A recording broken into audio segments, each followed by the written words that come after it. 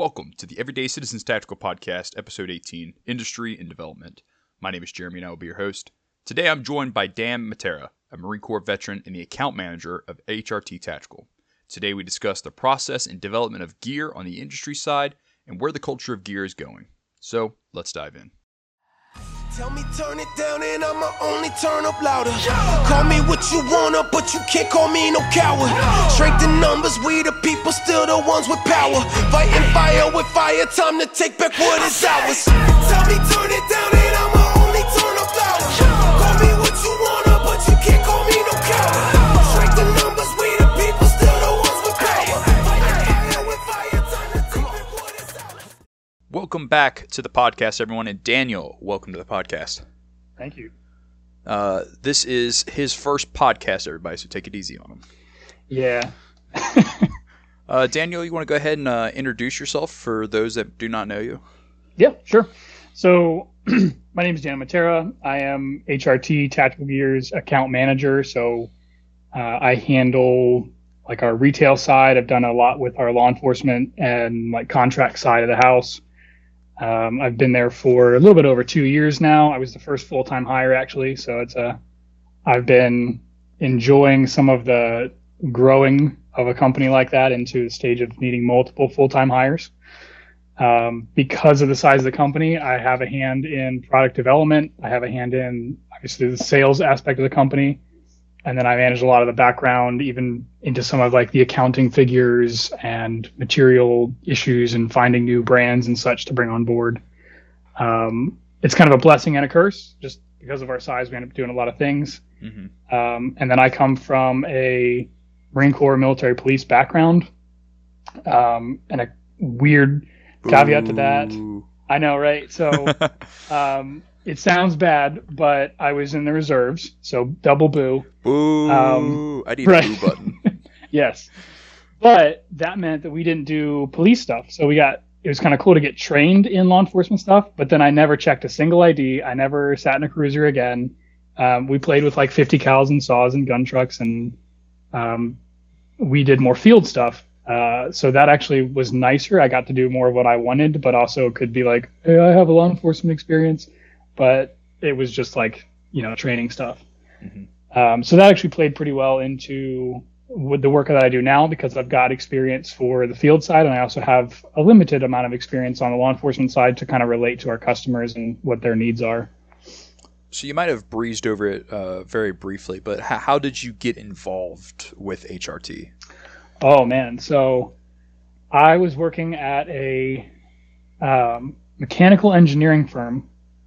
I was doing HVAC work and I was dying. It just was not my thing, sitting behind a desk, staring at computer screens and doing calculations, and then doing air balance reports on new projects at like building sites and stuff. It was cool, but it just wasn't my thing. And my wife was like, look, you are becoming a horribly depressed, mean person. We need to find you something that you love.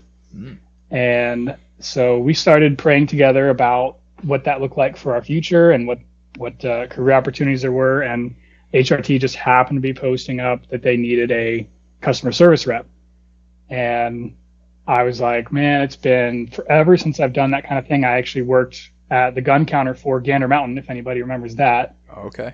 Way back in the day, I worked there for 3 years on the gun counter. It's where I learned kind of where I got into the firearms industry originally. And I was like, that sounds cool. I'd enjoy doing that. I like some of their products. They're a Columbus, Ohio-based company, which is less than 30 minutes from where I live. So, I mean, it can't hurt. And I sent an application. We chatted. We had like 2 separate interviews, and they're like, you're exactly what we're looking for. You've got the experience. You're on the tail end of your Marine Corps time. We can use the knowledge you've got and the experience you've got, and this would be a great fit. And then so I got started at that, and then I think it was like 3 months in, they're like, hey, you're like knocking this out of the park with customer service stuff. We'd like to make you focus more on sales and not just answering like customer emails and stuff. So that's when I really took over seeking other customers and attending like vendor shows and things like that. And that's where I really started getting into the nitty gritty of the company. Awesome. How long has HRT been around? HRT is actually high risk training, is what the HRT stands for. It is not hormone replacement therapy like I get grilled for. And they started back in 2008 doing training right outside of Wright Pat Air Force Base in Dayton. So that's where a lot of guys come from. We had a lot of instructors, a lot of military-related staff. And so they started doing that. But then around the 2016 era, they were like, hey, every time we get gear, we're modifying it to fit our needs. And that means piecing together a whole bunch of other systems and things that don't exist. And what if we made our own designs? Mm-hmm. And so that is where HRT tactical gear came from. So it's the same people, but we just stopped doing the training as much because we got so busy with the gear, and they started designing product gear-wise that they wanted to see on the market. And that is where HRT tactical gear came from. So that was around 2016. And then I'm sure you're familiar with Warrior Poet Society. John mm-hmm. Lovell took a short review of some of our products and absolutely loved it. And that's really what catapulted us into it was like an overnight transition. And that's why they hired me, because they're like, look, we got part-time people who are coming in to do emails and we just can't keep up. Yeah. Awesome. Yeah, I think I remember probably like right around 4 years ago. It was probably, a good 2 years before COVID, maybe right around that time frame. I think the first time I ever saw anything HRT was with the Prep Medic on YouTube. Yes. Because he rocked some HRT gear. And then I also saw Warrior Poet Society. And then from there on, it definitely seemed like I just started seeing HRT more and more often. So that's mm-hmm. awesome. Good for you guys. Yeah, it's really cool. An exciting part to come on as just like a small company, as it's really hitting that exponential growth stage, to just learn and be a part of a pretty cool design and development process. Mm-hmm. And obviously, today's focus is to kind of be more on the industry and how things get developed and whatnot, and you guys being somewhat newer to the game as far as the large scale of things goes and mm-hmm. your individual experience. I think this will be perfect. Kind of one of the first things I want to talk about is the culture of gear and how you've seen it change from the time you've kind of started, and maybe even when HRT tactical gear kind of started, to where we see it now. Because really, since COVID started, and we see it a lot with like T-Rex Arms and Haley Strategic and other companies mm-hmm. like that, things change really rapidly. Yes. It's actually really cool to see that from a couple of perspectives. Obviously, I referenced getting my start with the Marine Corps, and I wish desperately that we had the culture, and this was 2015 when I joined, and I desperately wish that we had the same type of culture then as we do now as it relates to gear. Because the stuff that, like, for example, Blake talked about in the last podcast, and the things that he's done with like Orion Training, and there's Constellation Group, which is a bunch of Marines doing stuff to better Marine Corps leadership individually and help them with gear. Mm-hmm. That stuff didn't exist. I mean, we were getting, you're weaving your molly to put your magazine pouches on the front, and then you're getting yelled at because today we're driving Humvees and you got to strip all that off. And you're like, yeah, I just spent the last 30 minutes weaving all these pouches on here and getting all my stuff in the right spot, and now I got to take it off because I happen to be in a truck today. Like, mm-hmm. And so, I mean, you got like Shaw Concepts doing all kinds of things to make these Gen 3 carriers like the next level gear, and that just didn't exist.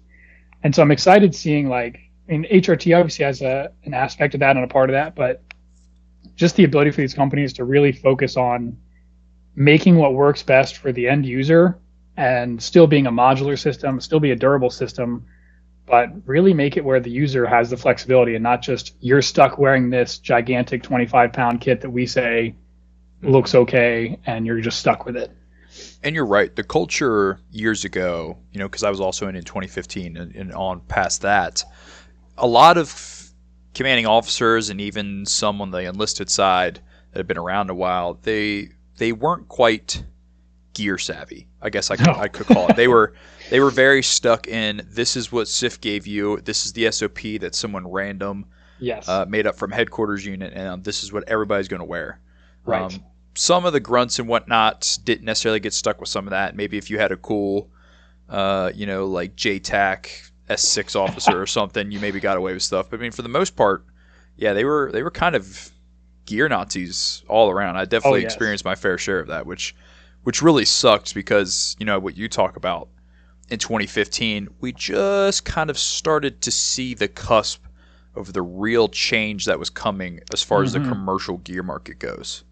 Because, by the time, 2019, 2020 was around, so, I was getting ready to get out of the Marine Corps, the civilian market of gear had completely changed. Yes. In its entirety. And then since COVID, I feel like it continues to change. And I think that's more of like the culture side from the civilian aspects. And I think they really drive a lot of the market. Oh, absolutely. You can watch trends in the military and law enforcement begin back in the competition world and 3-gun stuff, and then give it 2-3 years, and suddenly all the Marines are out here rocking 30-degree angled pouches because they saw it in a competition shooter and they saw it on some video on YouTube, and wow, it actually works. Absolutely tied to that.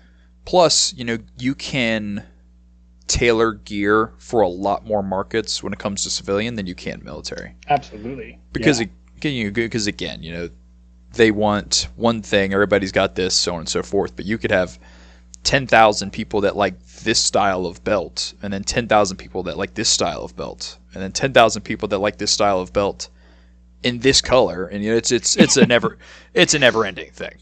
Absolutely, yeah.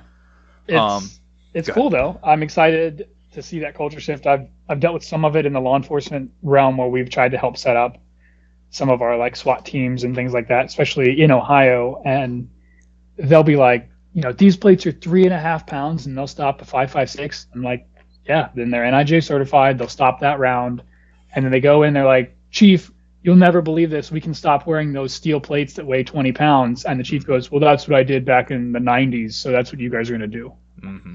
There's nothing that bothers me more, especially going from the Marine side to the fire side, and I'm still exposed to a lot of police stuff. Oh, yes. Is that people who just either A, ignore the future and the change of gear, or B, just don't understand it, and they for some reason dictate what the department buys. Yes. That really bothers me, especially in this day and age when there's so much information out there on what is actually viable and what is actually, built to fit your mission set, and they're just like, well, this is blah blah blah, and the guy sweet talked me and it was in a cool video, so this is what we're getting. It's like, that is not good product. Correct. But so what I kind of want to dive into is the process, because a lot of people see the cool videos on Instagram and YouTube, but they never really see how gear comes to fruition. So, as much as you can discuss, what does a development process look from the industry perspective when we're talking about introducing new gear? Yeah, so we're actually perfect timing for you to bring that question up, because we just a couple weeks ago had our big meeting for 2023 of what are we trying to work on and release this year, and what goals do we have as far as product wise. So, and I've been a part of a number of the processes so far, but this will be my first year of really taking charge of a specific product.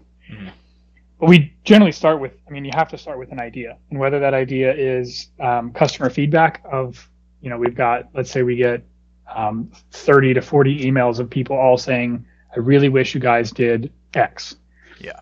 That is a clear, the market wants this, the people want this, let's see how we can accommodate that. And unfortunately, a lot of times and I'm sure people will have some product they can think of where it sounds like everybody wants it, and then that product comes to market and no one buys it.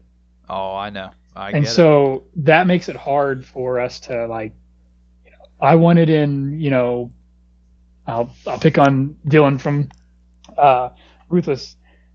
I want something in AOR1. Well, that's cool, but no one will buy it because it's going to be like $600 because material costs and everything.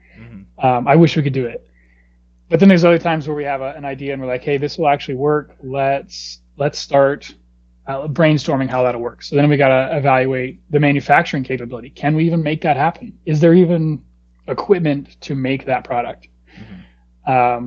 What types of materials do we need, and so on. And then we'll have to figure out, how does it mount? Are we going to use MOLLE, or are we going to use a placard, or are we going to use any number of available mounting systems that are out on the market now? And then we get to finally getting a prototype. And usually funny enough, it's like denim because we're not going to waste the money to make it in some type of colored Cordura. It's just denim Sure. because it's easier for them to for someone to cut out and then figure out how to sew it back together.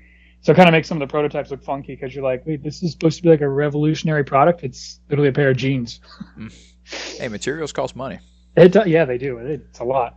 You make a really good point with, and this is not a bash to the customer market. However, you are right when you say people may request something very specific, or you may feel like you're getting a lot of feedback, and then it kind of just duds out on you.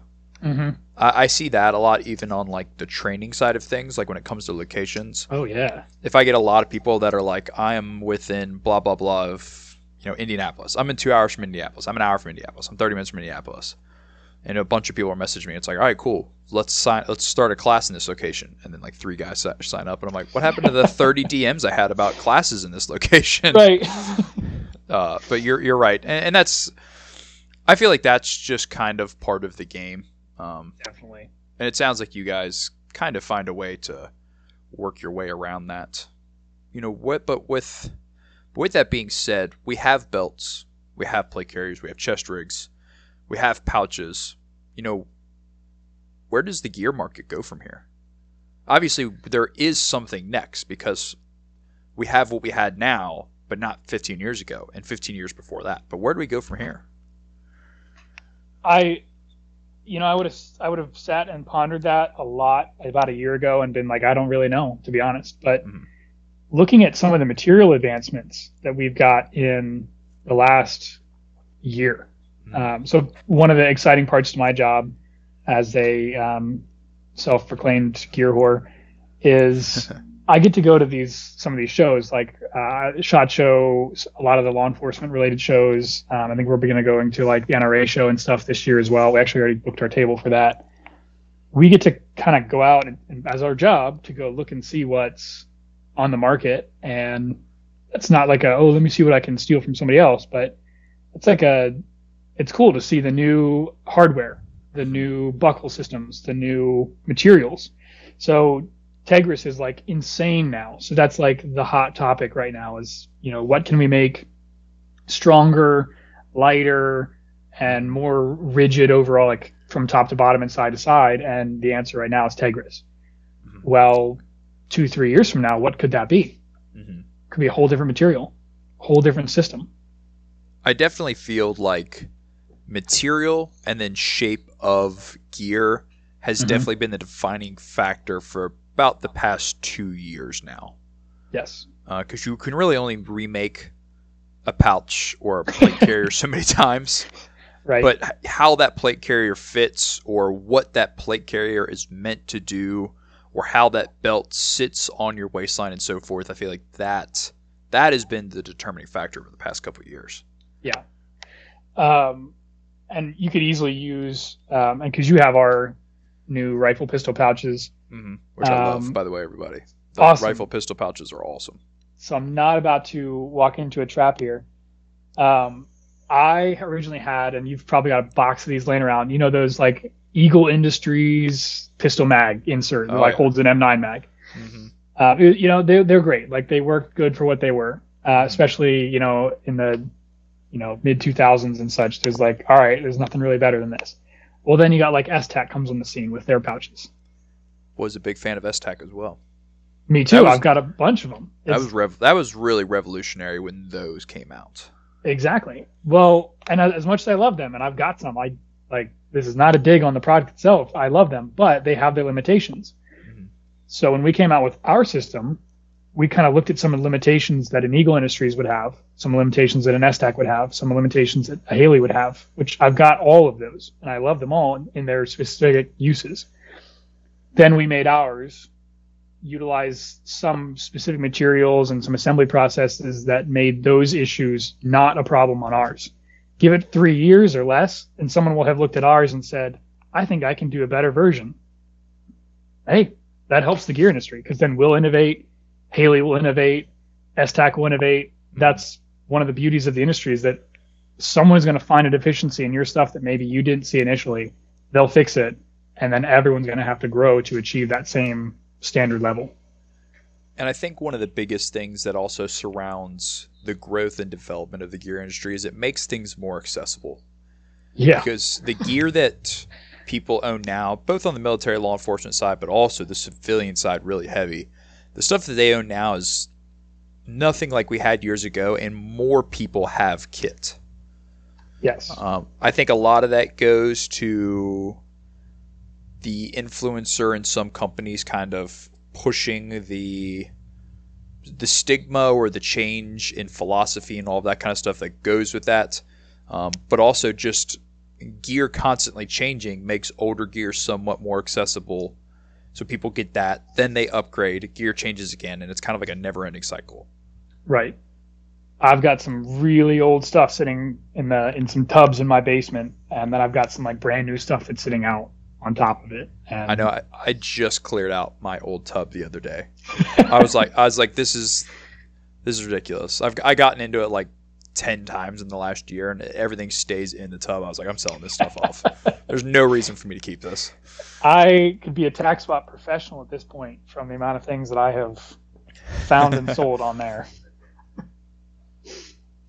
There is definitely eBay is a really good place to go find gear gear if you're looking for something.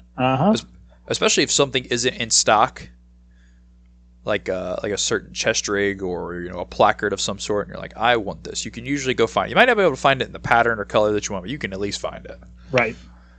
That's what, and I don't know if you're familiar with the tax swap website, but theirs it's unbelievable. Anything you want, somebody's got something on there. I am not familiar with tax swap. What is tax swap? You're in trouble. It's literally tacswap.com, and it's this isn't good. Yeah, it's dangerous.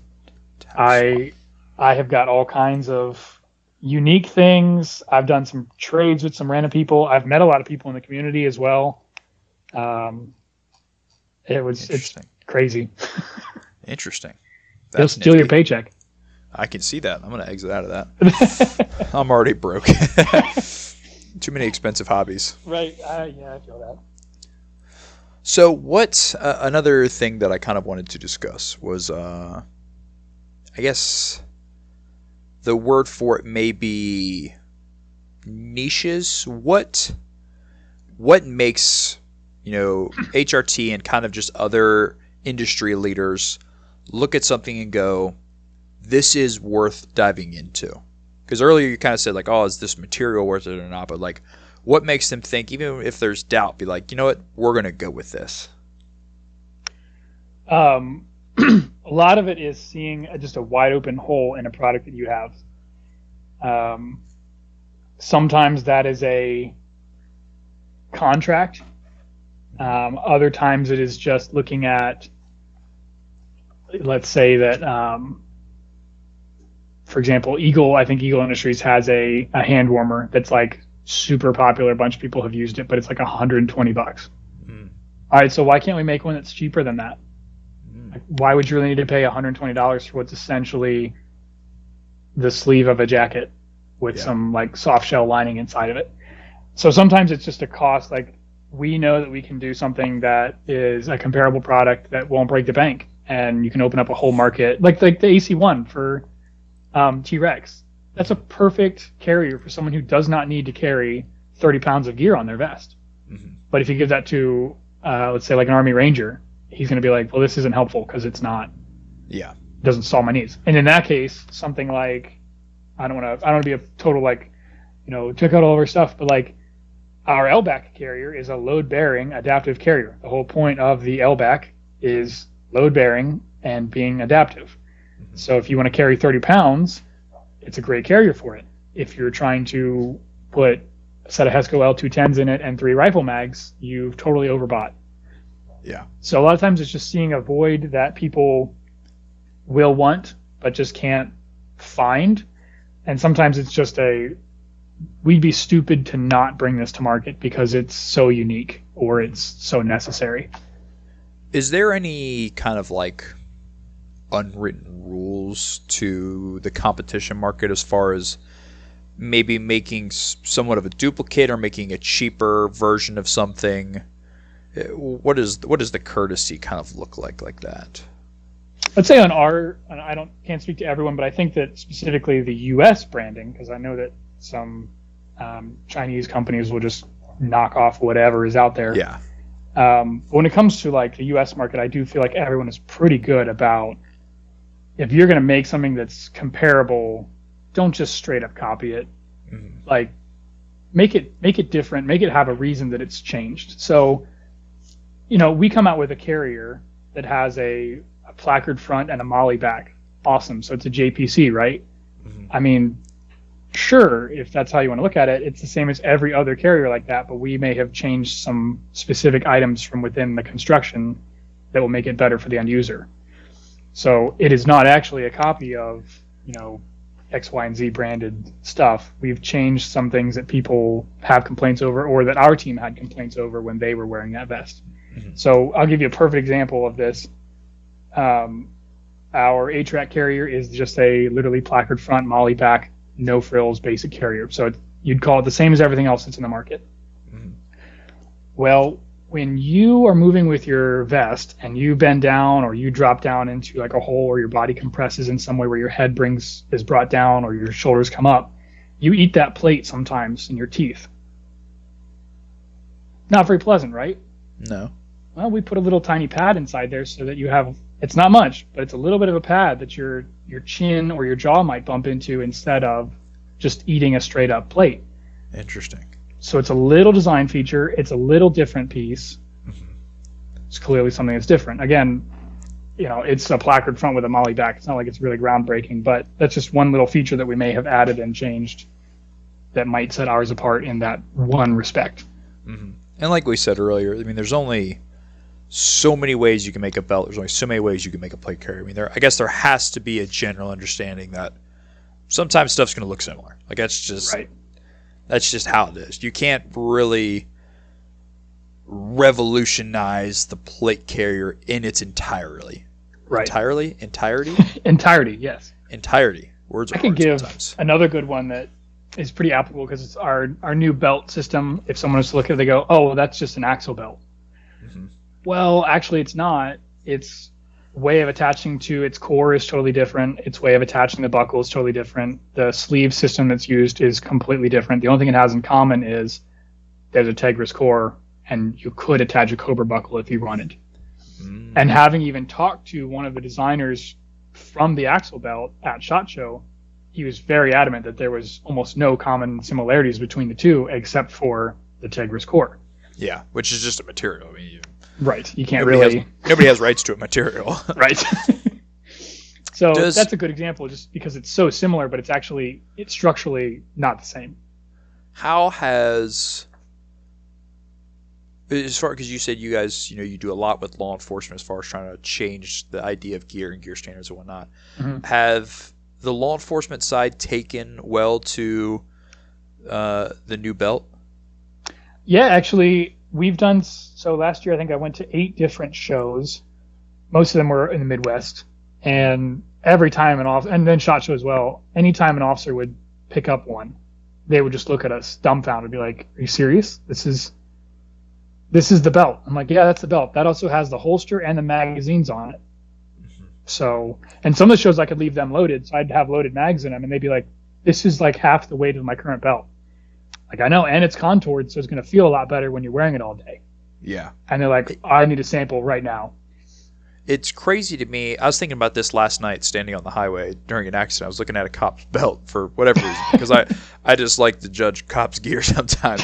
And it blows my mind just how behind it seems that a lot of like just standard law enforcement belts are. It's all still that same old material with over the top pouches. It's just, I'm like, this can't be comfortable. I know it's not comfortable because I used to wear one. Right. Are you by any chance familiar with Guardian Warrior Solutions? I am familiar. I'm not overly knowledgeable. Okay. He has this, it's a Tegris cutout that will take whatever random pouch that you have that maybe is not Molly and will be able to put it on whatever your duty belt is. So, or back and forth. So let's say you're in a department that you have to have a basket weave belt, but you want to have a new S-Tac pouch. Well, good luck. except that he makes this little adapter that's super lightweight, super modular, and will give you those types of connections. So it's bridging the gap between old and the new, and also I'm sure you have put a fixed blade knife on a vest or a belt somewhere and had difficulty with the interface. His product solves that. Gotcha. We had a super long conversation at SHOT Show about just the ridiculousness of some of the department policies, and they're getting told they have to wear a basket weave, and in one guy's case, they couldn't have any medical equipment, like no medical equipment. I know, none.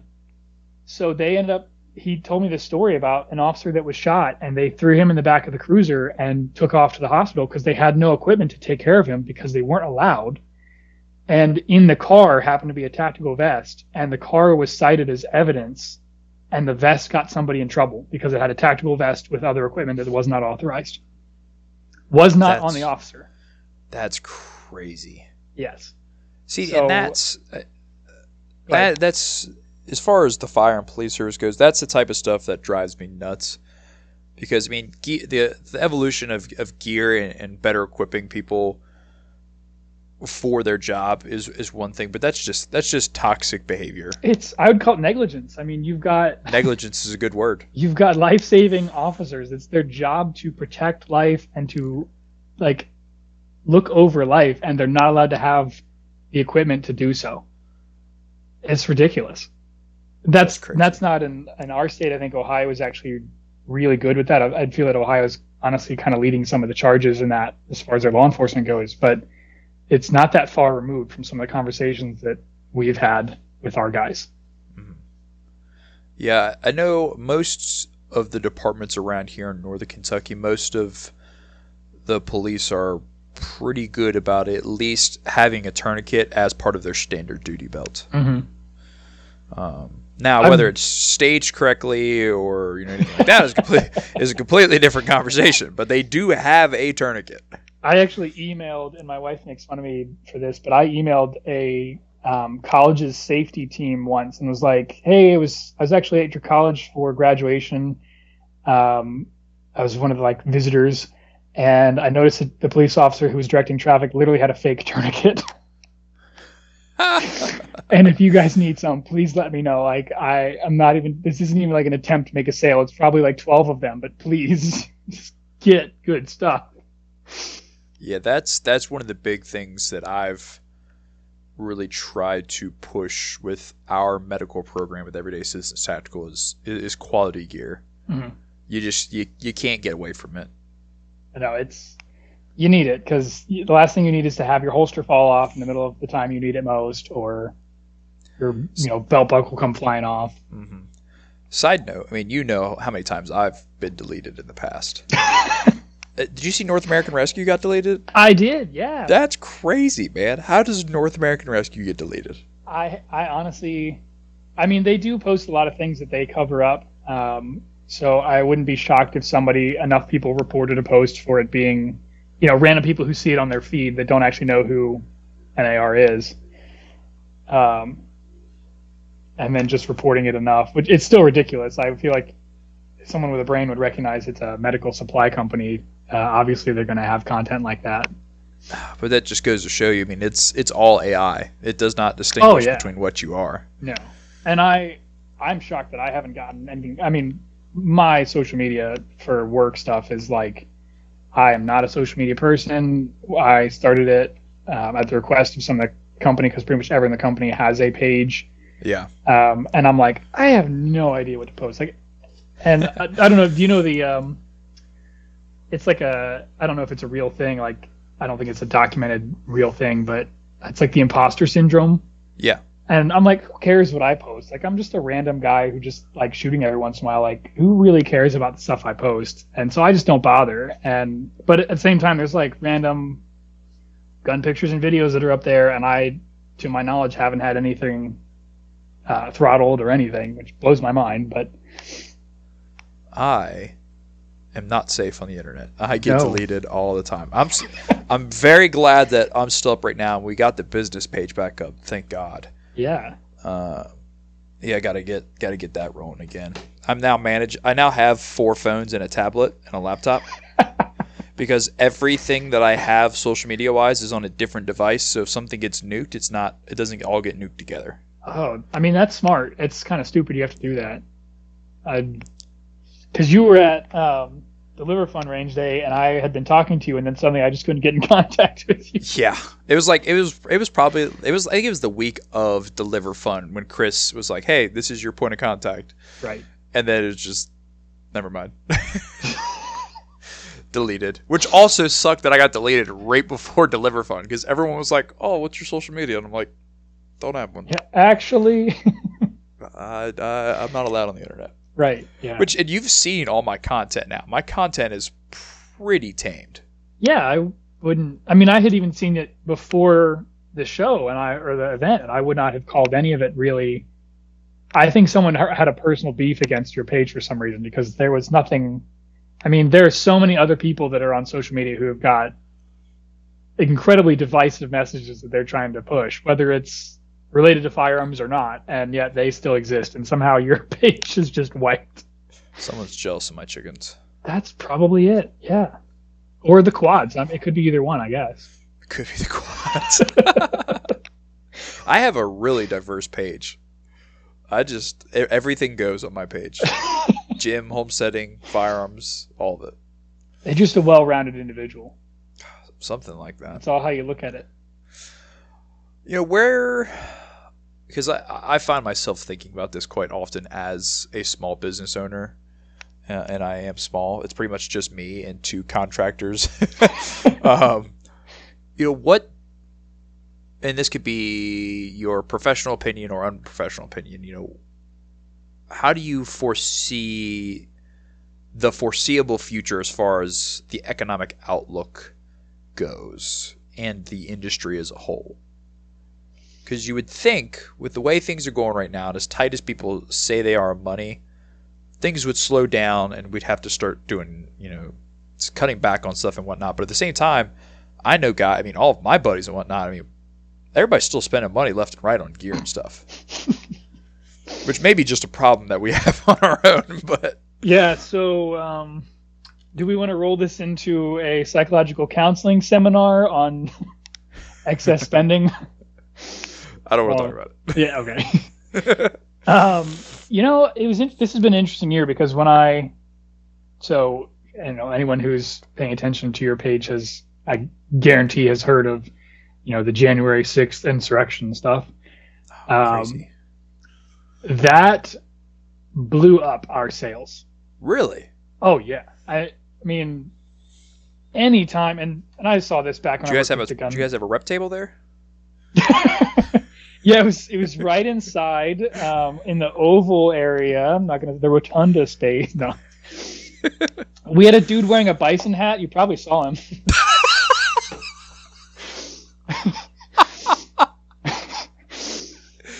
Classic. Yeah, so we actually stopped selling bison hats January 7th just to be safe. But so anyway, anytime, I remember going back to when Obama got elected, that all of a sudden we couldn't find ammo and guns were flying off the shelves at the gun store, and they were joking, calling him #1 gun salesman in the entire country, because they flew off the shelves. Mm-hmm. And so anytime, unfortunately, it's this cycle. Anytime someone new steps in, or anytime someone with any type of political authority says anything against Second Amendment, all of a sudden everyone buys everything, and whether it was a wise purchase or not. And we saw that happen, and I think a lot of it is wise. It's not a bad thing to have protective gear, but people just went nuts. And then the next year, our numbers were really bad in January, and we're having meetings we don't know why we're doing so bad this year. Mm-hmm. It wasn't because we were doing so bad. It was just because of what had transpired the year prior. Yeah. And then there was kind of a economic downturn, and I watched a lot of the retailers that we had been working with be like, hey, we're actually in a spending freeze. So we'd love to order more product, but we physically aren't allowed to per corporate policy. Mm-hmm. And that was interesting, coming from some decently large firearm stores and suppliers that were yeah, we can't put an order in now. And most of them are back to normal now, but that was a thing during last year that I found out. And then material has been a nightmare. Oh yeah. We're constantly out of multicam because, and if you haven't watched the news, multicam is going somewhere, and it's not to us. So we're like begging to get the materials so that we can sew things, and this happened with actually Ranger Green too.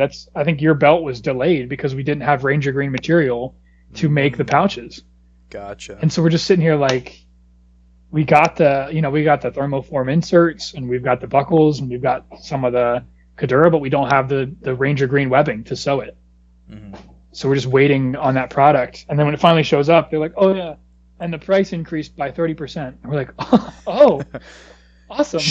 Shipping is what drives me crazy right now. Yes. Because it's extremely inconsistent. Yes. And this comes from both the buying perspective of us getting material and product, and then us selling it out. I mean, I stopped adjusting our cost of shipping on our website because I couldn't keep up with the fluctuation that was happening so much. So I was kind of like, I'm just gonna have to eat the couple dollars here and there because I don't want to overcharge people because things went down today, or for whatever reason this 16-ounce package costs different than this 16-ounce package yesterday. Right. It's crazy. And that's an aspect that I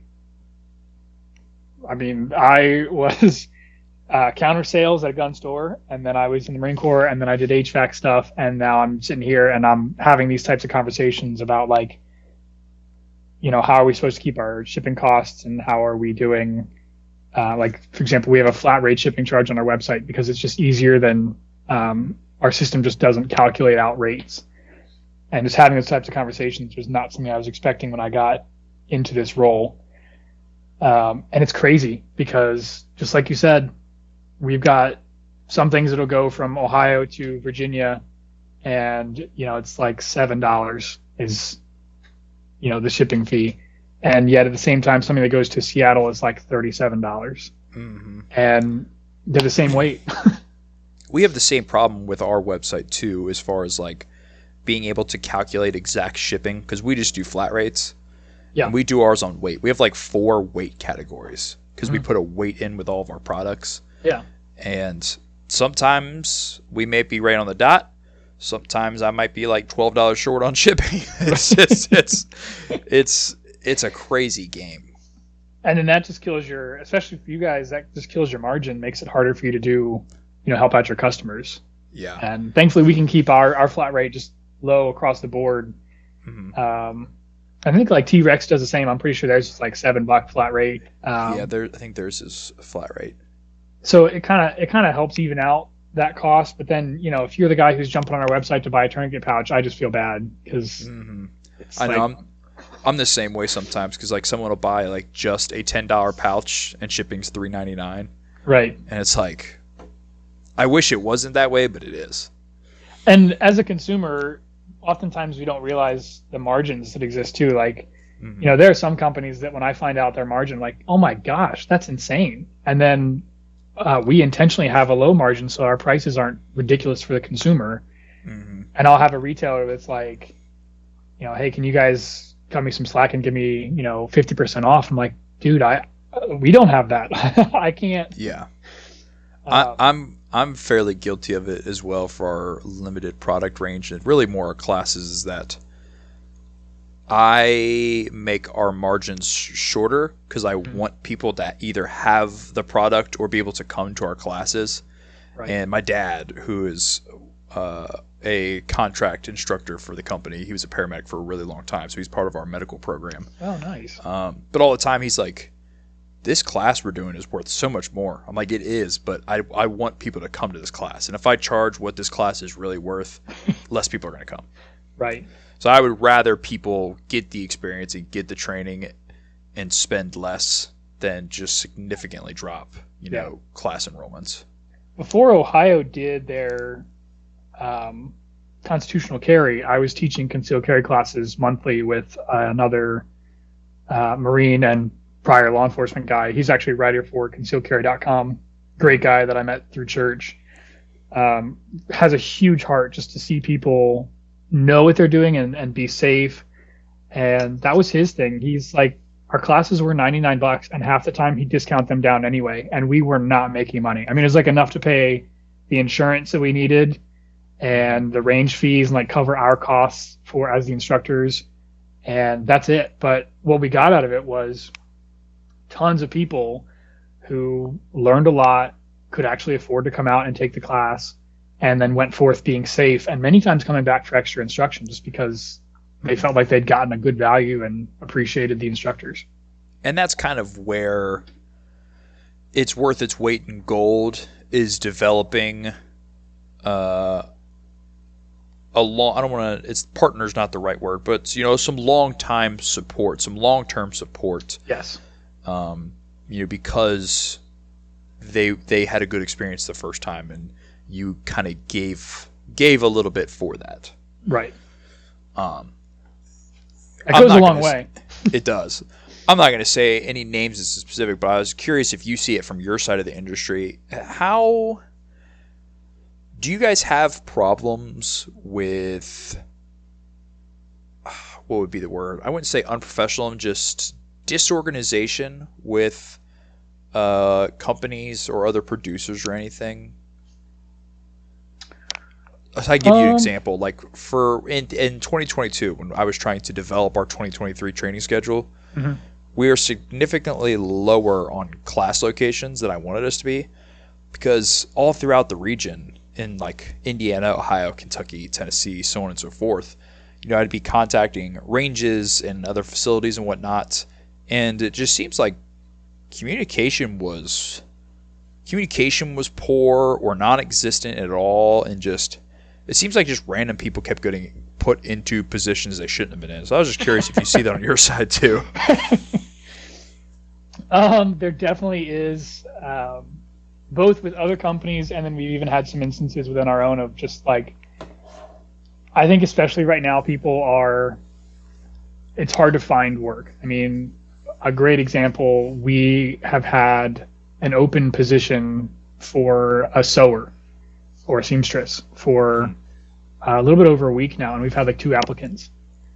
So that means that our pond to get like the most professional person in the market is pretty low. We recently, a couple months ago, brought on a new guy in the shipping department, and he's phenomenal. Like, it totally changed the culture at our office to bring this guy in, replacing the last person who was there. But we only had like 5 applicants, and so you feel like a lot of businesses are stuck with, and we lucked out. Like, this guy's excellent. I mean, he's the reason that everyone gets their orders so fast and so accurate. I mean, he's a rock star, and he's taken over a lot of responsibility in the company. A lot of companies are not getting that type of potential, and it shows when they've got their customer service people. I don't want to toot our own horn too much, but we've had a history of phenomenal customer service people, and we've gotten known for it, and people have brought that up and pointed out. I mean, I get consistent feedback from our retailers like, you guys are one of the easiest companies to work with. We actually get a response. You take care of us. And then other times as a purchaser, we've been left totally high and dry with like, we got our butts handed to us last year with helmets. We could not find helmets for our life that were actually in stock. Lots of people wanted to sell us helmets. Not a lot of people actually wanted to provide them once they were paid for. I think that's just a unfortunate aftershock of the current just job market in general, and just, I mean, we paid people to not work for the last couple of years. Yeah. I think it shows in some areas. Do you think we'll hit a point soon where this spending trend really starts to slow down and there's a bit of a concern in the market, or do you think we kind of ride this one out? In my uneducated opinion, I would say that, and this isn't going to super answer your question, but I think there's 2 routes.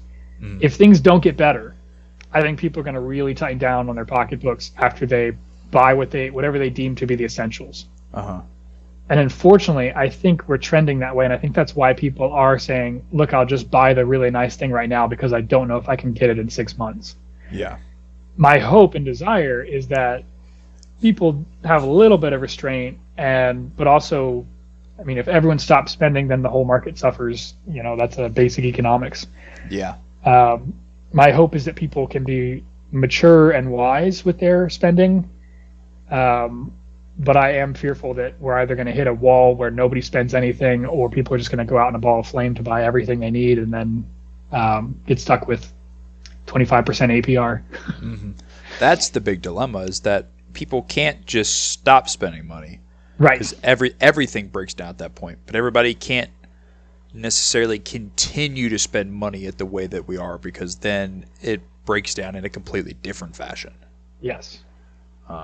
Yeah, I have, even my personal self, I have at this point resorted to only buying gear that I have immediate cash on hand for. It's not like, I get paid on Friday, I'll go ahead and buy it. It's like, do I have cash for it right now? So our shipping guy, Garrett, he picks on me a lot because firearms is one of my hobbies, my passions. I like working on them. I like, and you saw at the Deliver Fun Range Day, I mean, I showed up with a black powder cap and ball revolver just to be funny. So I shoot things that go all the way back to the mid 1800s, all the way to like what came out last week. But I don't make enough money to buy and keep all those that I want to mess with. So I end up doing a lot of trading. And so he'll grill me about, you've only had that for like 8 months. I'm like, yeah, I know, but I realize that it doesn't work and I need to replace it with whatever system it may be better, whatever, like maybe there's a better optic or it fits this, my needs better. And that means I'm going to have to do some browsing on TaxSwap and find somebody to, trade with and such, because it's unhealthy to just blow through all your money and not have some backup somewhere. Yeah, for sure. I know. I mean, that's the biggest thing, especially with like nods. Oh my gosh. Nods is the hottest topic on the internet at any given point in time of the day. I like the point you had on your post though, that from a couple days ago of like, look, did you feed yourself and water yourself, but you can swing it, see in the dark. I know there's social media can be unhealthy in that way, because some people make it seem like things should just be that easy, such as buying nods. Like, what do you mean you can't buy nods? Everybody can buy nods. You just need to do it. It's like, that's not really real. Like, that is not a reality. Well, I don't want to throw like the institution out, but my dad works for a financial institution.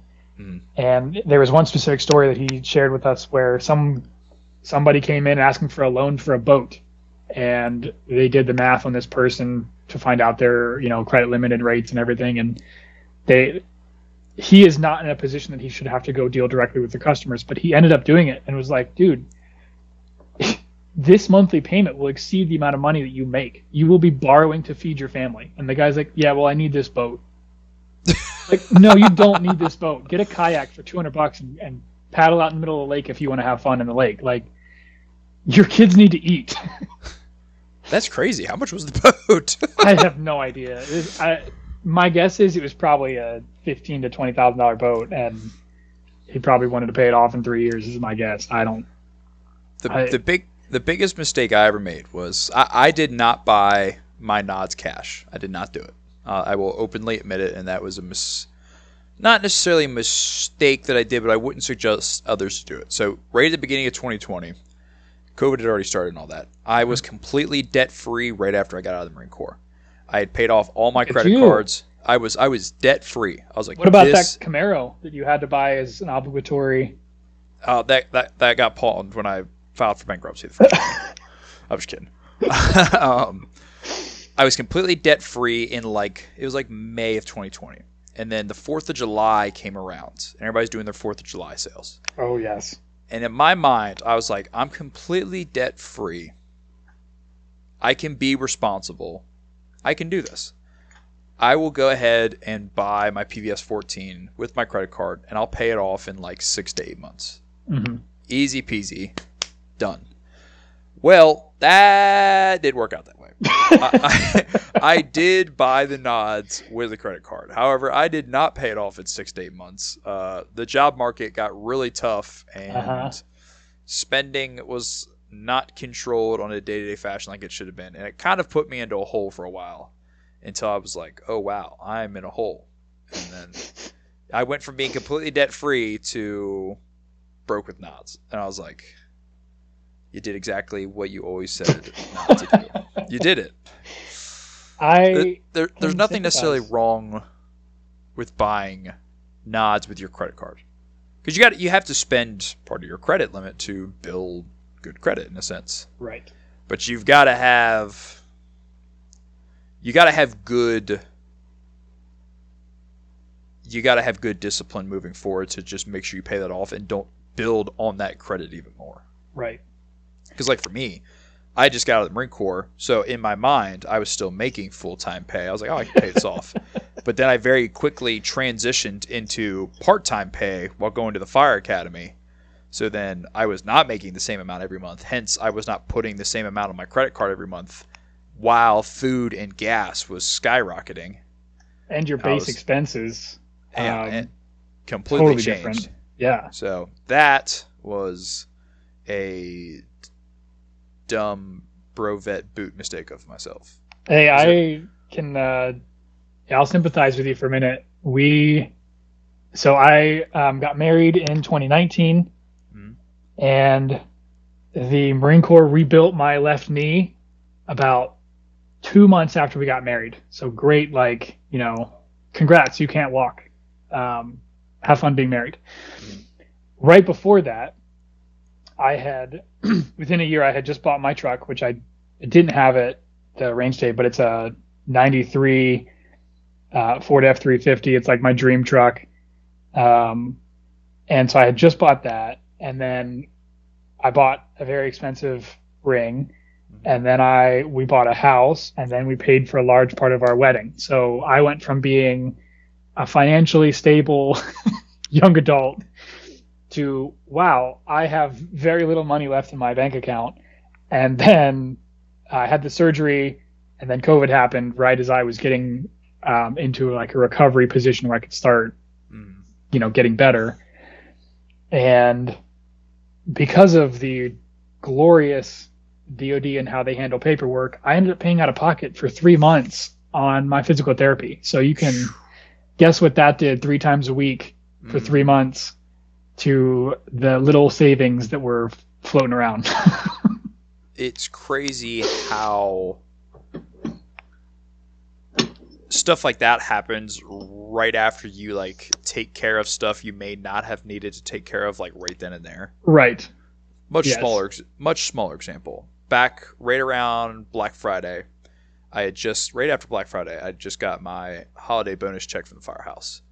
And after I bought Christmas presents and put a little into savings and my wedding fund and all that, I had some money left over, and I was like, you know what? I'm going to go ahead and get the generator that I've been wanting. I wanted a generator for the house. Since I am a homeowner now, I was like, I'm going to go get the generator. So I bought a $450 generator.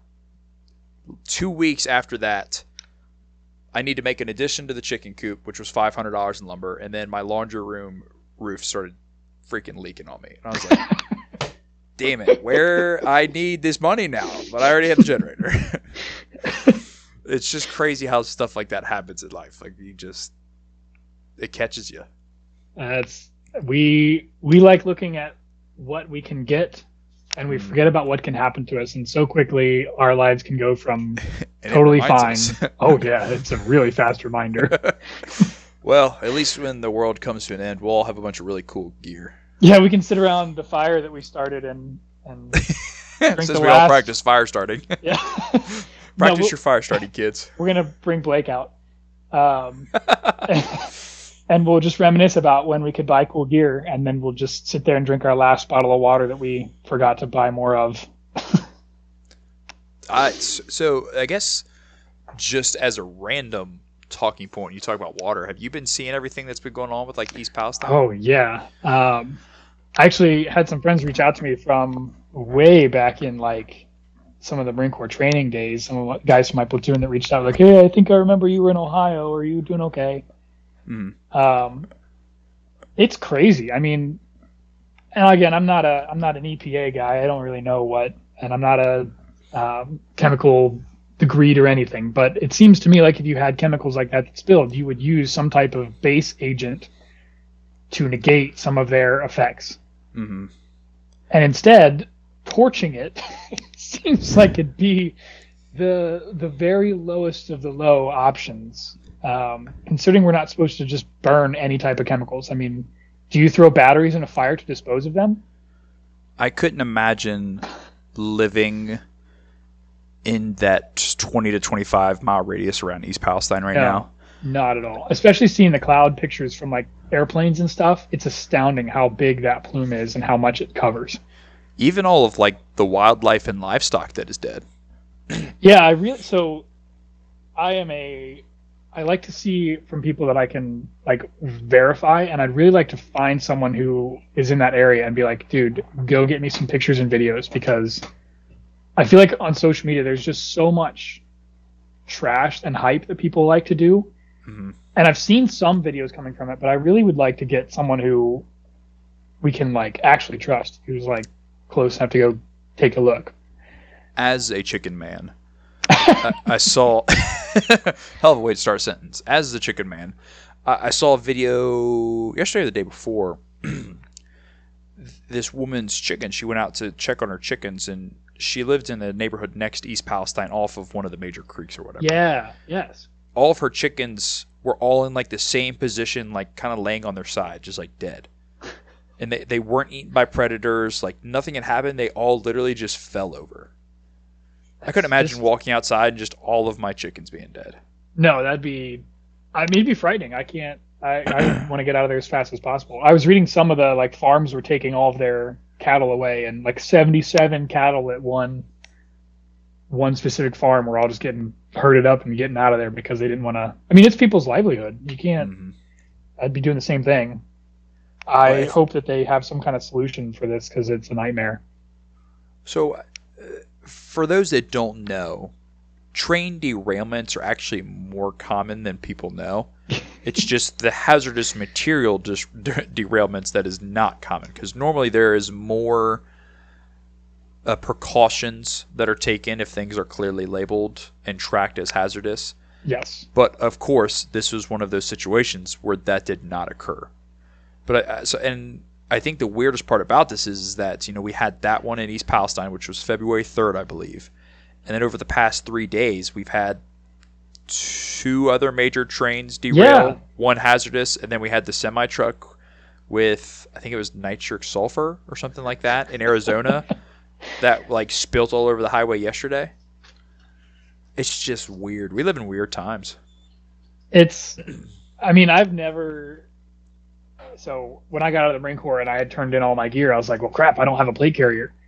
And so I went out and like bought one, and because I didn't have one of the like safety tools I was used to having. And now I'm like looking at, gas masks. I'm like, dude, I never thought I would really be that concerned about it. But I mean, if it's some pretty messy chemicals. Like I read through some of the reports on what was on the trains and then what they later found out.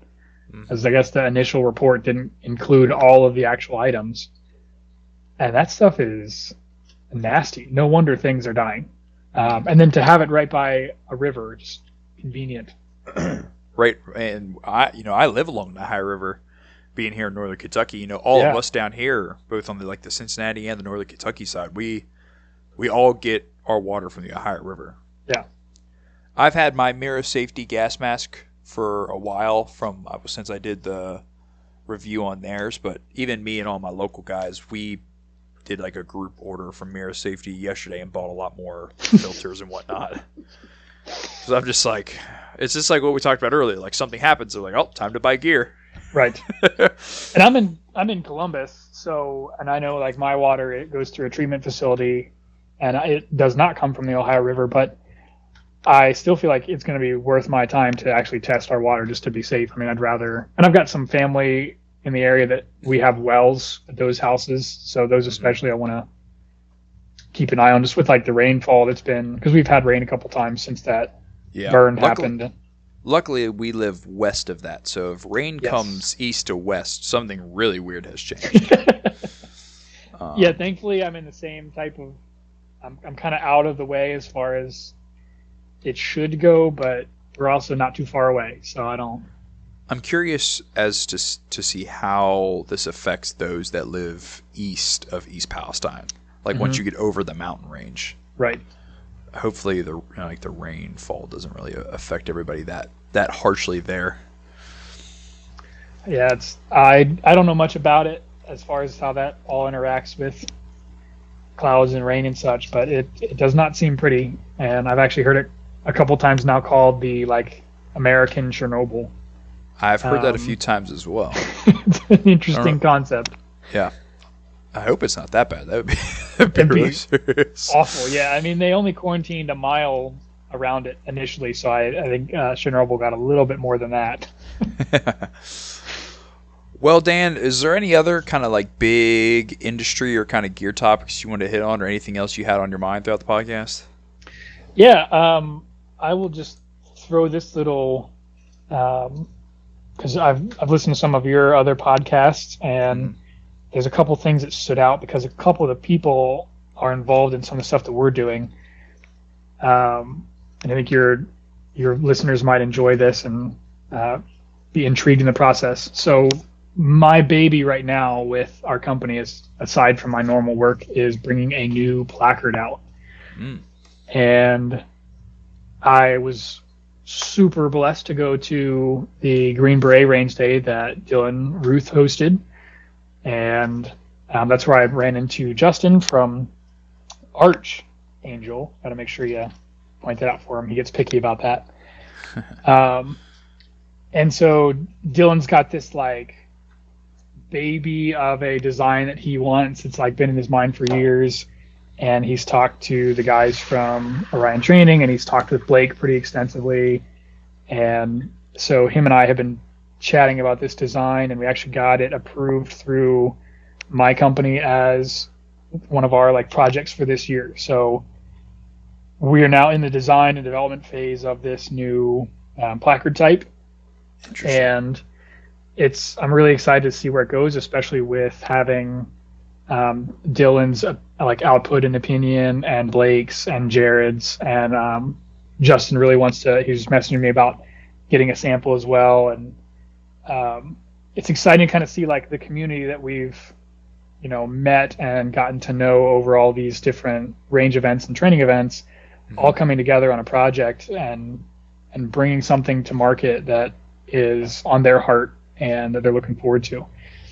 So keep an eye out. It's, we're just starting it, so it probably won't be until the end of this year, early next year, that it actually becomes truly like a product that's released. But it's exciting to see where that's going, and I'm sure you'll see some parts of it floating throughout our media and such.